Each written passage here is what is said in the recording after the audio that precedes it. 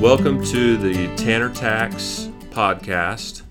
This would be officially episode number 3. We had an intro, and then I did a little tax compliance versus tax planning. So I'm Garrett Kerner. We're in our offices in downtown Salt Lake in the KeyBank Tower, if you've ever been to Salt Lake. And joining with me today, Derek Drysdale. Thanks, Garrett. I'm happy to be here on the Tanner Tax podcast. First official podcast. That's right. It's Nice. my first official podcast. So just to give listeners and folks some context, so I've been here at Tanner, CPA firm in Salt Lake, for a little over 3 years. Derek joined us, last summer? Yeah, last year. And Derek focuses on international tax. So today's episode, we're going to carve out one piece that came with the new tax law that Donald Trump signed into effect in December of 2017. Before we launch, just a caveat, this podcast is not tax advice for any of the listeners. So we're governed by Circular 230. This is purely, exploratory, trying to explain some of the nuances. Obviously, for an individual listener, we don't have a specific fact pattern that we're trying to address. This is just more from a global educational perspective. What is it that we're talking about? How do you go about trying to understand it? And that's what we're going to do today. So the topic that we're going to focus on, and then it's going to bleed over into some other topics, it's really hard to talk about it in a vacuum, is GILTI, which, if you're a controller, if you're a VP finance, if you're even a potential owner of a company that does multinational work, whether you sell into other countries, you have entities, offices set up in other countries, there's a good chance you've probably heard the term GILTI.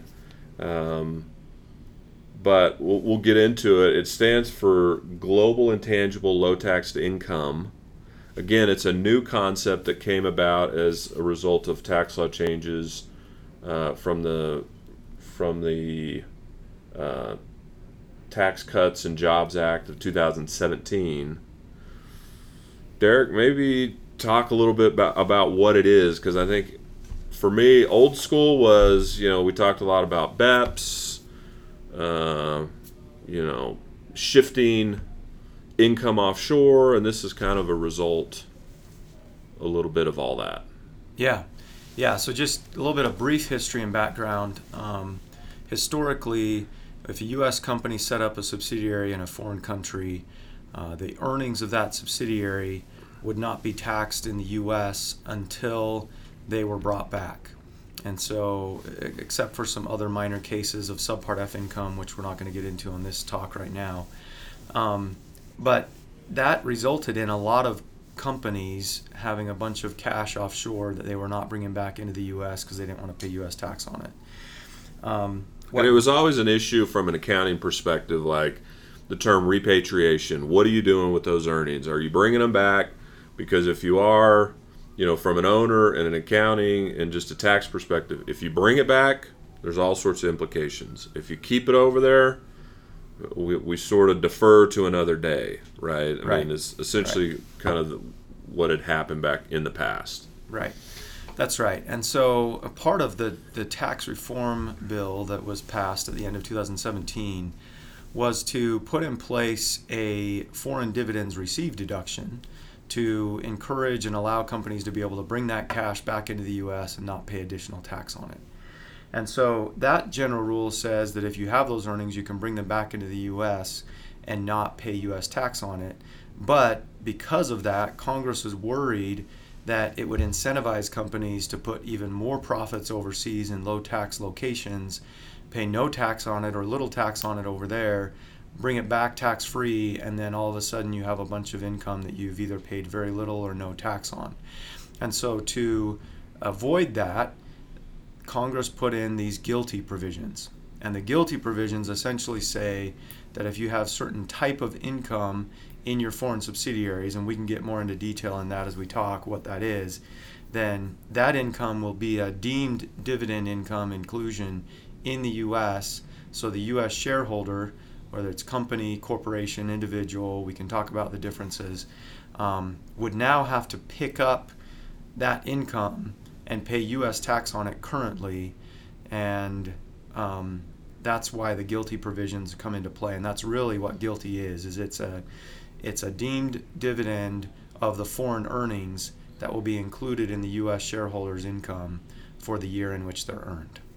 Maybe the umbrella over this conversation with the tax law changes, we used to have a corporate tax rate of 35%. That dropped to 21%. So in an effort to become more competitive on a global basis, if you're set up as a C corporation in the United States, that entity's tax rate is now 21%, not 35%, which is a huge benefit and definitely makes us more competitive.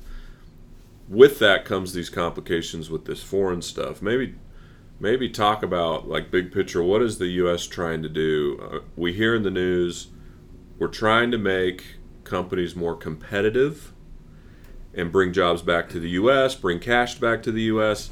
How does GILTI help that? Or how, maybe help a listener understand, okay, technical provisions, GILTI, and these other things, but how is it helping us? Is it making us more competitive? Yeah. Is it better for companies than what we had? Yeah, good question. So my whole career in international tax, you kind of start with one simple goal, and that was get any profits that you can taxed outside the U.S., and you're going to be better off. Because as you pointed out, the federal tax rate in the U.S. was 35%. When you layer on state, most companies were paying around 40%. That did put us at the highest corporate income tax rate in the world.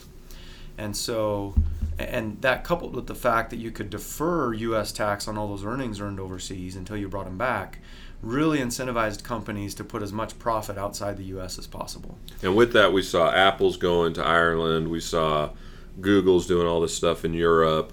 Everybody was moving, their non-U.S. principal company to somewhere else, right, and running earnings through there. And we saw a lot of that stuff. Starbucks, everything was in the Wall Street Journal, right? That was in response to what you just said, basically. That's right. Yeah. So you had a lot of companies shifting a lot of profits offshore and a lot of cash that was not being brought back into the U.S.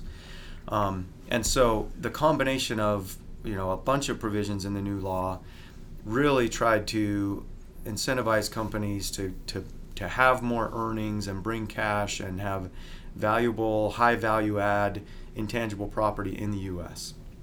And that is a combination of the lowering of the corporate tax rate to 21%, which does make us, on par with a lot of the developed countries. So there's some countries that are still lower than us. Some main developed countries like the UK is 19% currently, going down to 17%. A few other countries that are lower. But then there are also some that are slightly higher, but most European countries and even a lot of Asian countries are in the 20 to 30% range, and so we're kind of right in that range. And so that helped us. The fact that they put in the GILTI provision made it so that it's incentivizing companies to keep profits in the U.S. You're not as incentivized to push it offshore. Coupled with the FDII, which is an additional benefit. So that stands for Foreign Derived Intangible Income, which is a benefit for U.S. companies who have foreign sales to keep the profits related to those sales in the U.S., and you get an additional benefit and deduction there. So the combination of these really was meant to incentivize companies to keep profits and high value added intangibles in the U.S. There's an area where we can get into that I think some of the incentives might have been misaligned when it comes to manufacturing and heavy asset type businesses. But in general, the goal was to make us more competitive, and I think we have. So it's a lot to take in. We'll probably have some follow-up podcasts to address specifics and go deeper. So if you're listening and you're a business owner, you're someone who's done business domestically and you're considering going, expanding internationally, you have a company that you think you've maybe tapped the U.S. markets to a certain extent and that you want to start expanding. what should they be thinking about from a tax perspective? Like, what's a good profile of someone that could benefit from, this kind of thing? Yeah, so if you're that scenario where you're thinking, now I want to expand my business outside the U.S., there's a few things to think about. Usually you pick the location, the region, or even the country that you want to go to, and that depends on your business, what makes most sense. The most common first locations that I see our clients going into are places like UK, Canada, and Australia, not only because they're English speaking, but culturally it's similar, so a lot of products translate there. And for those that don't know, sometimes there's a misperception that, that's a tax-driven decision, when really it shouldn't be, right? It should be business-driven. What makes sense for my product? If I need to hire people, engineers, English speaking, really that's a business-driven decision, not a tax-driven decision. That's right. Yeah, where you go should definitely be a business-driven decision, where you think you can, capitalize on the market and the opportunities there.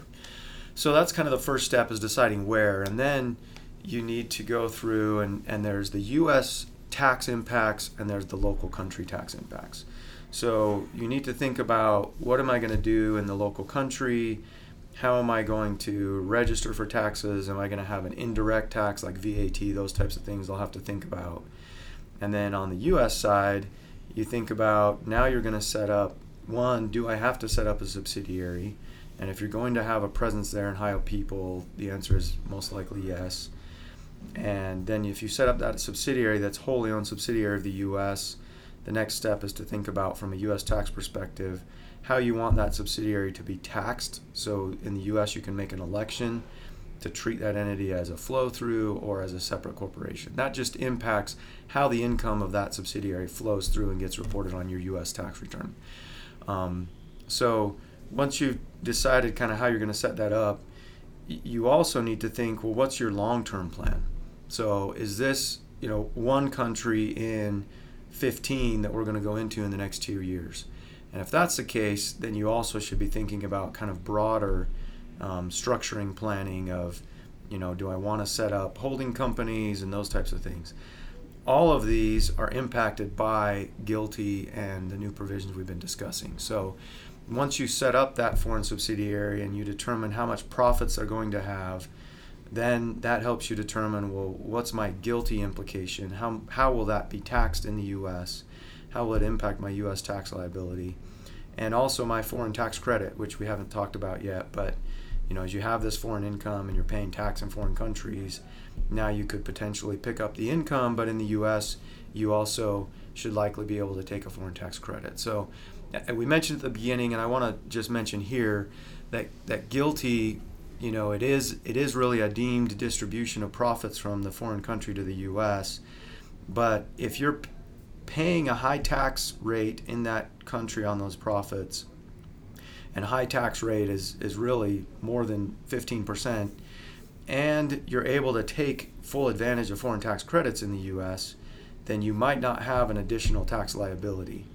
But you have to meet those hurdles. And so there are, a couple of things that you have to get through. So just to kind of break it down a little bit more, the GILTI, the Global Intangible Low Taxed Income, it really doesn't necessarily have to be low taxed, and it doesn't have to be intangible in order to be included in the U.S. income and create a liability.